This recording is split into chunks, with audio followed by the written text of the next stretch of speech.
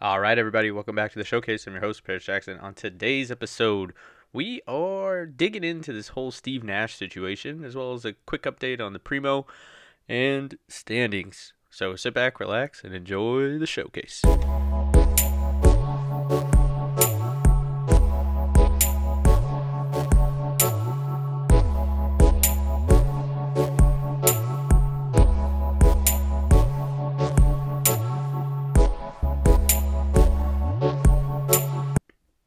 So, this point in the season, we're about just under 10% of the way done. Most teams have completed about 7 of the 82 games that they're going to play this year. Some teams are all the way up at 8. A lot of teams are at that 7 mark, though. And the standings still are not quite what they expected them to be. It's nice to kind of see the Sixers rebound. I know, they're kind of wrapping up their game against the Wizards right now and are teetering right around 500. But the the bounce back that they've had since the horrific 1-3 start has been promising for the team to continue to do well. The rest of the top of the standings, in at least in the Eastern Conference, is about what we expected, with the Bucks, Cavs, and Celtics all at the top, followed by the Raptors, Hawks, Knicks, Bulls, Wizards, and so on and so forth. You would expect the Heat to be a bit higher as well. Kind of surprising to see them and Brooklyn at the bottom of the standings. But Brooklyn's been a mess, and of course we have the Steve Nash situation, which we'll get to in a second. But Miami, it's surprising that they haven't been able to put together a good string of wins. They had a pretty impressive win against the Warriors last night. That was more so came down to a successful challenge, right? And Steph Curry was fouled hitting a three. Spoelstra went ahead and challenged it, and ultimately, the call was reversed, which was really the dagger in a very, very close game between the Heat and the Warriors. A lot of the teams in the West are also in a similar circumstance, right? You wouldn't expect the Clippers, Mavs, and Warriors to make up the 10, 11, 12 spots. And even the Timberwolves being in the 9th spot is a little bit unexpected. Blazers, Spurs in the top 4, and Jazz, most of those teams should probably be in the bottom. Again, it's still very early in the season. We'd love to see, the standings look a little bit more like what we expected, but that's kind of the beauty of the game. You never know who's going to step up. And it's very early. The Suns are kind of doing what they do on a yearly basis, leading the league as far as record goes. The Bucks have the best record in the league, but Suns are right there, right behind them. And that's kind of been the case over the years, right? Usually the Bucks will take one of the top 2-3 spots, and same with the Suns, unless a sneaky team surpasses them. They're usually in that 1 seed, just a great regular season team. Still very early. I mean, we're just through October right now. And as I said before, October is like preseason plus, basically. So, we have another month here, and we'll see how the standings shake out. But, some impressive basketball from some unexpected places so far this season. One of those unexpected places is actually the Spurs. The Spurs have been pretty surprising given their roster. I mean, Keldon Johnson, Jakob Poeltl, Josh Richardson, Devin Vassell, Doug McDermott, Zach Collins, Gorgie Yang, Isaiah Roby. Like, this doesn't seem like a roster that would have 2 impressive wins over the Timberwolves, as well as just putting it together to be at a 5-2 record. It's not something that you would expect from the San Antonio squad. I mean, Popovich came out and said himself, nobody should bet on them to win the championship this year. And, 2 of their wins come against the Pacers, but the rest of the wins are fairly impressive. They lost to the Hornets in the season opener, then they beat the Pacers, beat the Sixers, beat the Timberwolves in back-to-back games on the road, beat the Bulls in a close one, and beat the Timberwolves again. So they've beaten the Timberwolves 2 out of 3. Excuse me, they did lose to the Timberwolves in that second game. But beating them 2 out of 3 times, beating the Bulls, beating the Sixers, those are all very impressive, wins for the Spurs. And now, unfortunately, Josh Primo has been released from the team due to mental health, he's just taking a break. But essentially, what's happening is he's put in a place that he's mentally unable to perform. Now, there have been some allegations against Josh Primo for, exposing himself to some women in the Spurs organization, and who knows if the two are connected and to what level those allegations were waived in 2021. Um, and he was released from the team, so he is a free agent, free to sign elsewhere. I think he already has signed with another team, but it's very strange timing, I would say, between the accusations, and that's obviously a developing scenario. But from his statement, Josh Primo's statement, he is stepping away from the game due to mental health and to focus on that, and hopefully he has a speedy return to basketball. But it's just kind of weird timing with obviously what's come out, aside from that. So hopefully it doesn't go the way of Deshaun Watson, where everybody's basically convinced that this guy is a sicko, or Antonio Brown, same situation, and then he's eventually allowed to play. Deshaun Watson return in 2 weeks. Should be a fairly interesting, at least, drive. I think he'll come out, probably get booed by the Texans organization and fans, and then proceed as usual through the rest of the season.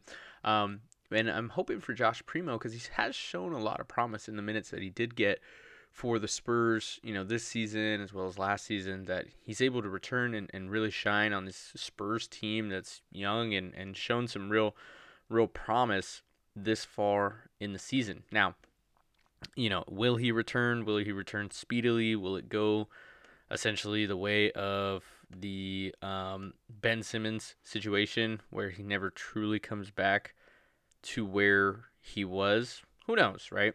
All we know is that currently he is off the team and will remain so for the foreseeable future. But that was just one of the developing stories from this week, and it was centered around a Spurs team that had surprised some people with the wins that they've gotten so far. Now, tonight they do play the Raptors, so we'll see how that goes. They don't have Fred VanVleet or Otto Porter, so it should be maybe even another win for the Spurs organization. But the schedule does continue to get tough with games against the Clippers, 2 games against the Nuggets, Grizzlies, Bucks, Warriors. Their next quote-unquote easy game isn't until they play the Trailblazers all the way on the 15th. So they kind of have 2 weeks of a gauntlet here to go through. Now, the Clippers have looked a bit down, with some pretty bad losses, back-to-back losses against Oklahoma City, which is just terrible for them, especially with the firepower and coaching and everything that the Clippers have. For them to lose twice to Oklahoma City is really poor. But, the Spurs have a bit of a tough schedule to go through, and can hopefully, pull it together as they go through this gauntlet and maybe come out of it with a couple of wins. But I would not be surprised if the Spurs start to show, regress back to the mean, for lack of better words, and, obviously lose a bunch of these games. And good news for Lakers fans, you do play the Spurs 3 times in the span of a week, right after they kind of go through this gauntlet, with a game against the Spurs on the 20th, 25th, and 26th.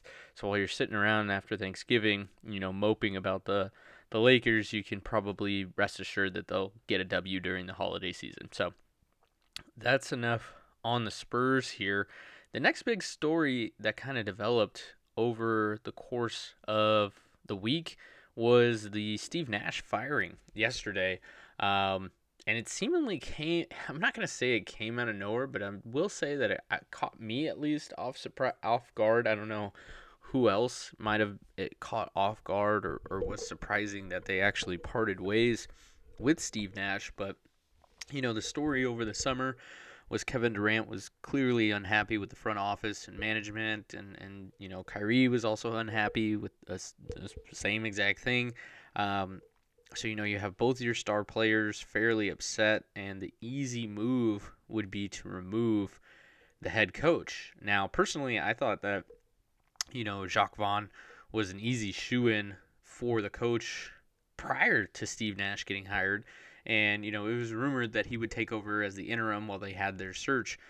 But I thought it was highly strange that Ime Udoka, within hours of Steve Nash's, news coming out, was already named as the head coach of the team, right? Like he had his situation developing with the Celtics, and they seemed to just sweep that under the rug or completely forget about it. The Celtics were ready to move off of Ime, and he was named as the Brooklyn head coach within hours. And maybe that's due to his success with the Celtics last year, that he was just a hot commodity, and or maybe, the extent of what happened in that Celtics front office, at least to me, never fully came out. There was talk of a consensual relationship or some inappropriate acts, and obviously, I'm inclined to side against Ime just without knowing the facts. Unfortunately, in this kind of situation, when it's he said, she said, you're inclined to lean on the she said, and unfortunately for men in position of powers, you're kind of guilty until proven innocent. And I just haven't seen the facts. So obviously the Celtics chose to keep it in house. Brad Stevens was fairly emotional, giving his press conference about it. So it's kind of, you never really know. But whatever it was, I'm sure Joe Tsai and the rest of the Nets front office are aware of the situation and willing to give Ime Udoka another chance to kind of wrangle in this Brooklyn Nets team. Now, it does present quite the opportunity for Ime if he is able to come in and have another championship-esque run or even a conference finals appearance where, Steve Nash failed before him, would be very impressive for him as a coach and would be in line with, a working theory I have about just NBA coaches in general. But I did, just getting back to the point here for a second before getting into that, I thought the timing was very weird, you know, and it's not like it hasn't happened before, right? Like I think of Jason Kidd getting his first or second coaching position where it was made available. No, he retired, and then literally like right 4 days after he retired, he became the head coach of the Bucks. Like even though he was playing for Dallas, so it's like, the league talks about tampering and anti-tampering rules and all this stuff.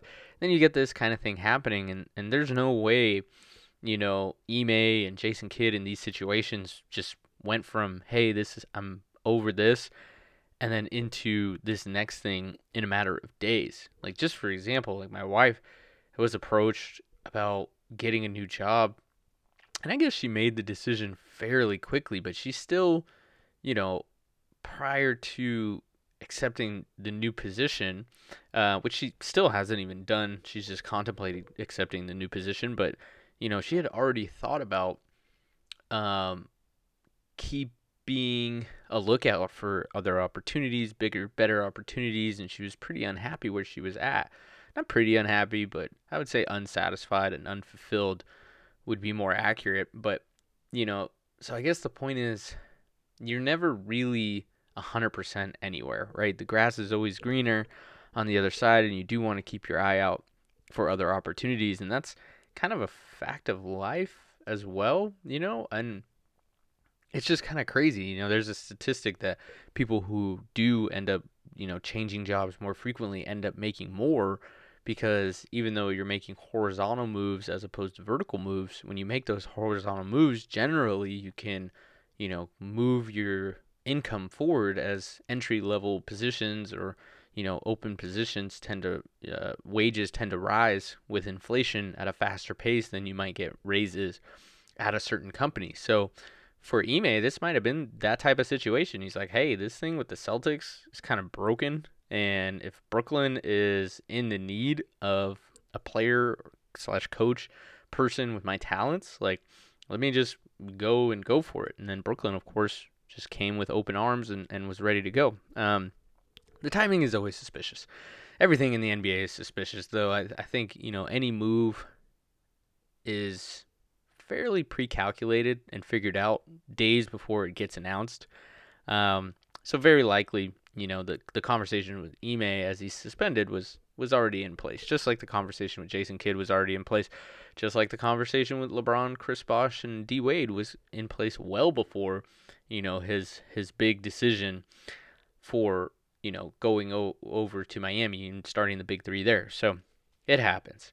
Now, I do want to get to this working theory of coaches, but let's take a quick break and we'll come back and get into it.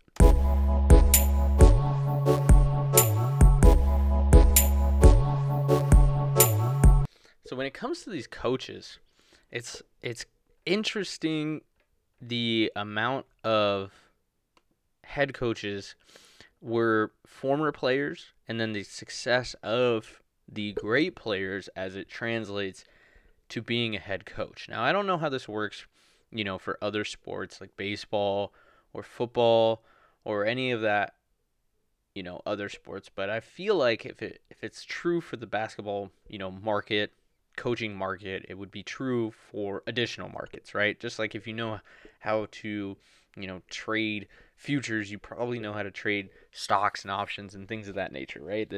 If you can read a chart, you can read a chart, whether it's, any type of instrument or any particular stock versus another stock, right? Slight differences, but overall the same. And looking at head coaches, and I had to do a little bit of research on this one, but it's kind of a crazy situation with this head coaching thing, and as it relates to Steve Nash coming in. Like Steve Nash, Hall of Fame player, one of the better point guards of all time, 2-time MVP, had those deep, 7 seconds or less runs with Mike D'Antoni. But as a coach, floundered, and he's not alone as far as, players and Hall of Fame players that would later move into coaching and even front office roles and not be successful. I mean, I think the most famous of which is Magic Johnson, right? Magic Johnson is arguably one of the best, if not the best, point guard of all time. But when he came as a coach to LA was not successful. And then when he came back as GM and president of basketball operations, he was not successful. And Rob Pelinka stepped in as a non, Hall of Famer and led the team to a champion with only a couple of moves.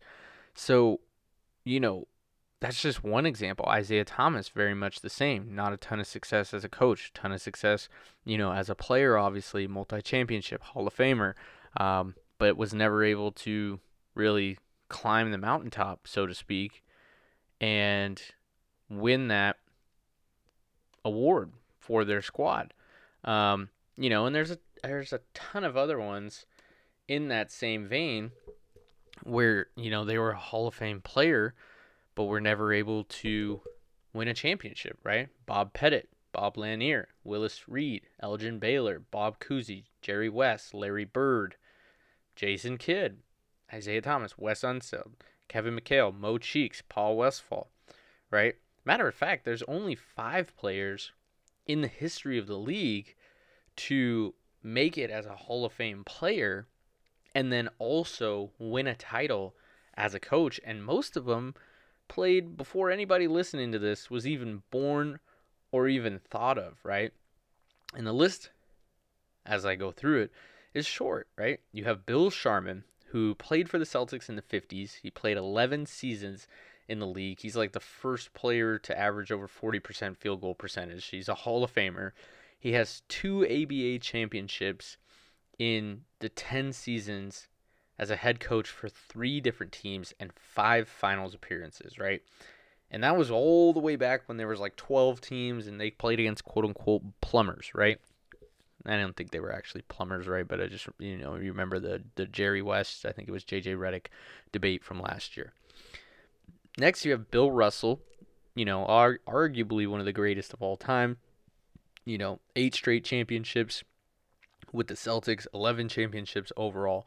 2 of those chips came as a player coach, so he was still playing and coaching in his 11 chips. But then he took a 5-year break from basketball, came back, coached Seattle, for 4 years, missed playoff twice and lost in the second round twice. He coached Sacramento for 58 games in the late 80s and went 17-41. So even though he was a Hall of Fame player, he didn't have that translate over to success on the coaching side of things. Tommy Heisen, same thing, right? He was obviously the color commentator for the Celtics for over 30 years, has a lot of love in Boston, was involved with all 17 championships for the Celtics in one way or another. 8 chips as a player, 2 chips as a head coach, 3 conference finals losses, and 2 years missing the playoffs in a short career from 1969 to 1978 as the head coach of the Boston Celtics. To basically miss playoffs only twice and get 2 chips and 5 finals appearances, or 5 conference finals appearances in a span of 8 years is fairly impressive. He's probably the better of all the coaches that were Hall of Fame players that became coaches. But then you have 2 more that actually were Hall of Fame players and then became coaches that won chips. And the last 2 would be Casey Jones, who played from the Celtics from 1958 to 1967. He had 8 chips. Lots of Celtics from that era were Hall of Famers. But can you blame them? I mean, they won like 11 out of 13 years or something like that.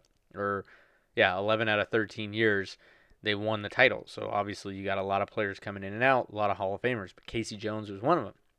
He played for the Celtics from 1958 to 1967.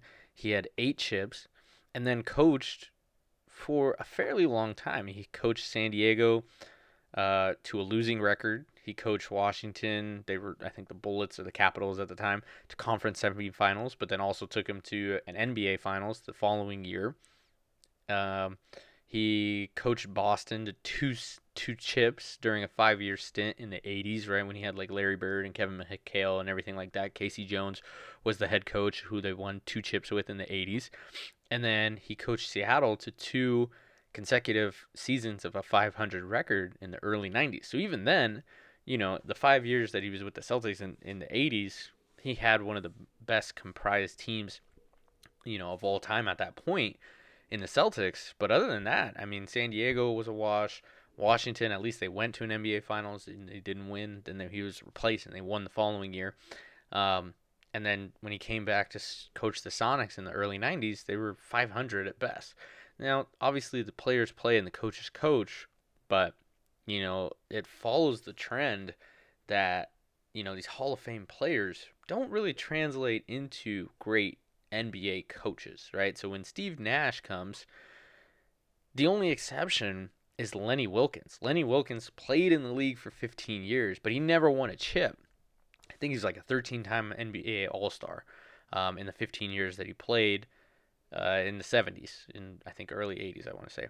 Then he coached for 32 years, and he had a myriad of, successes and failures, lots of first-round exits, years missing the playoffs, multiple Coach of the Year awards, multiple, 60% win seasons, conference semifinals, conference finals, 2 finals appearances, and one chip in the 70s, in the beginning of his coaching career, right? I almost liken it to like Steve Kerr coming in and winning instantaneously, Ty Lue coming in and winning instantaneously. They're coming into these great situations where apparently they tweak a couple of things and then the team ends up winning a championship. Now, does that speak more to them being great coaches, or does that come into their situation being great? Lenny Wilkens, Ty Lue, Steve Kerr, all these, former players that come in to a great situation and soon to win chips. All right, I was just talking to, a coworker of mine the other day about this, where, and I've talked about this during the Warriors episode, if you want to go back and listen to the extended thing on Mark Jackson, but it's like, who says if Mark Jackson doesn't get fired that they still don't win that chip in 2015, the Warriors, I mean, and same thing with Ty Lue and who he replaced in Cleveland, David Blatt or whatever, right? Bring in Ty Lue. Does Draymond still get suspended and the Warriors still, blow a 3-1 lead? Or was the coaching that great when Ty Lue came in? Or did Ty Lue come into a great situation in Cleveland and capitalize on it and lead to a championship? the world may never know. The records are just going to say this coach came in and it was great, right? Now, if you kind of flip the equation a little bit, some of the most winningest coaches in all time were, for lack of a better word, scrubs. Scrubs in the NBA, right? And let me just point to everybody's, greatest coach, quote, of all time. Phil Jackson, right? 13 rings. Everybody says, hey, he's got 6 with Jordan. He's got 5 with Kobe and 2 as a player. But nobody remembers that the second ring with the Knicks, he didn't even play. He was doing a photo journal book sitting on the sidelines. And then you had, the other season where they won a chip where he was coming off the bench and really didn't contribute all that much, And as you go through the rest of the list of winningest coaches of all time, I mean, it just gets more and more, they played less. Doc Rivers, he averaged 10 points, 5 assists, and 3 rebounds in like 8 years of playing. So he played a long time but didn't play that great. George Karl, selected in the 4th round of the NBA draft by the Knicks, but chose to sign with the Spurs. He spent 3 years as the starting point guard, but basically played limited minutes after those 3 years and then retired in 1978. Short, unlived career. Pat Riley played 3 seasons with the Rockets after he was selected by the Portland Trail Blazers. Then he was traded to the Lakers where he played for 5 seasons but never really saw the light of day. Was a reserve on the 1972 championship team. But nobody ever remembers Pat Riley as a player, right? But he's one of the best coaches and GMs of all time. Jerry Sloan, Don Nelson, all these great quote unquote coaches and front office people weren't Hall of Fame players. They weren't even star players. They were just regular Joe Schmo guys that got on the team that probably got their foot in the door. And then if you look at the greatest of all time, especially in today's league, right? You're looking at Popovich. Never played a minute in his life. Red Auerbach, never played a minute in his life. Eric Spoelstra, never played a minute in his life. NBA basketball, right? And some of these players had obviously, careers in college and played high school and obviously have a deep love of the game, don't get me wrong. But, the best coaches of all time, the ones that end up being coaches for the longest, don't have prior NBA playing experience. They just don't, right? There's a few exceptions and everything like that, but the vast majority don't. Even if you look at today's league, right? 11 head coaches today have had NBA playing experience, and really none of them are significant, star players, right? You have like Ty Lue, Steve Kerr, Darvin Ham, Willie Green, Ime Udoka, all these players are former players, no doubt, championship team role players, right? Steve Kerr, Ty Lue, but ultimately they aren't known as star players. They're role players. And then even the best of all time were never NBA players. And in today's league, some of the best coaches that are active coaches right now and never played. Dwayne Casey, Nick Nurse, right? Spoelstra, Finch. The list goes kind of on and on, right? Billy Donovan, Michael Malone, Taylor Jenkins, Mike Budenholzer, Tom Thibodeau, right? Mike Brown. All these names I just named didn't play in the NBA, and they're widely regarded as some of the better coaches in the league. Doc Rivers, Monty Williams, Chauncey Billups, right? These are probably your better coaches that used to be players. Jason Kidd, right? Steve Kerr. And I still will stand on the fact that it's Steve Kerr's basically right place, right time. And that's my coach. That's my team, And he's done a great job. The team's been very good for years and years. So, maybe I could be wrong about this. Maybe Mark Jackson would have done good. I don't know. Right? But the better coaches in the league were not former players, and they were definitely not former star players, right? So when you see Steve Nash flounder out, is anybody really surprised? Is anybody really surprised, right? Magic, Bird, right? They couldn't get it done. Kevin McHale couldn't get it done, right? Even Jordan wasn't that great as a front office person. He owns the Hornets, and the Hornets have been bad forever. Hornets also caught some bad breaks, broke a few laws. I feel like the Hornets are low-key like the Raiders of the NBA. They just can't stay out of their own way and can't stay out of trouble. But to the point about the head coaches, right? Obviously, Ime is going to fill this role. But when you look at the 18 other coaches in the league that haven't had NBA experience, you think the talent for coaching swings their way. And you look at the 11 or 12 coaches in the league that have had player experience, they're not that great as coaches, right? You got a couple of them mixed in there that are pretty good, but the vast majority aren't good coaches, and they weren't star players. So Steve, hopefully you go back to Canada. Everything's honky-dory. They love you over there. You're a national hero. We'll always remember you and your time as a Sun and a Maverick, but not so much as a Net. And with that, hope everybody stays safe. Enjoy November. Thanksgiving coming up. Get your Christmas decorations out. Put your Halloween decorations away. Don't let them sit there forever. It's just gross. Enjoy your candy, your cold weather, your pumpkin spice while it lasts, all that good stuff. Thank you, as always, for listening. Make sure you like, subscribe at PJ Showcase on Instagram, Twitter, everything like that. Gonna get to the picks. I've been meaning to post them, but, just this league is kind of hard to figure out. And, as we get closer to Thanksgiving, we'll start to be more consistent. But in the meantime, thank you for listening. Until then, bye-bye.